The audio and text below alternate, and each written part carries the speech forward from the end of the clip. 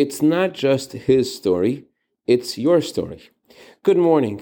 So a friend of mine had this transaction with a friend of his, and the agreement for this transaction was that if the transaction goes through, then my friend's friend would put on tefillin 3 times, and I was to visit him and help him put on tefillin.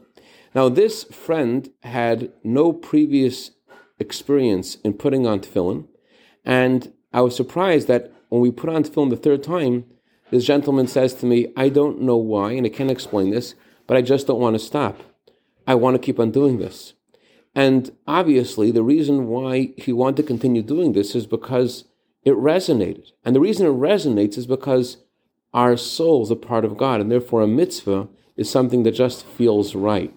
This is what the Talmud means in Breshit Rabbah, chapter 64, verse 4, that Abraham was 3 years old when he recognized God.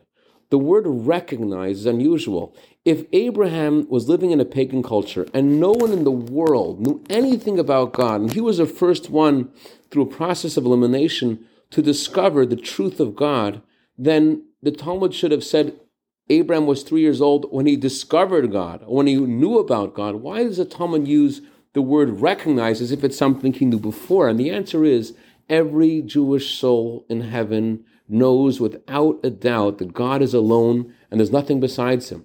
And every soul knows that this physical world that seems to come from itself comes from the essence of God who created it.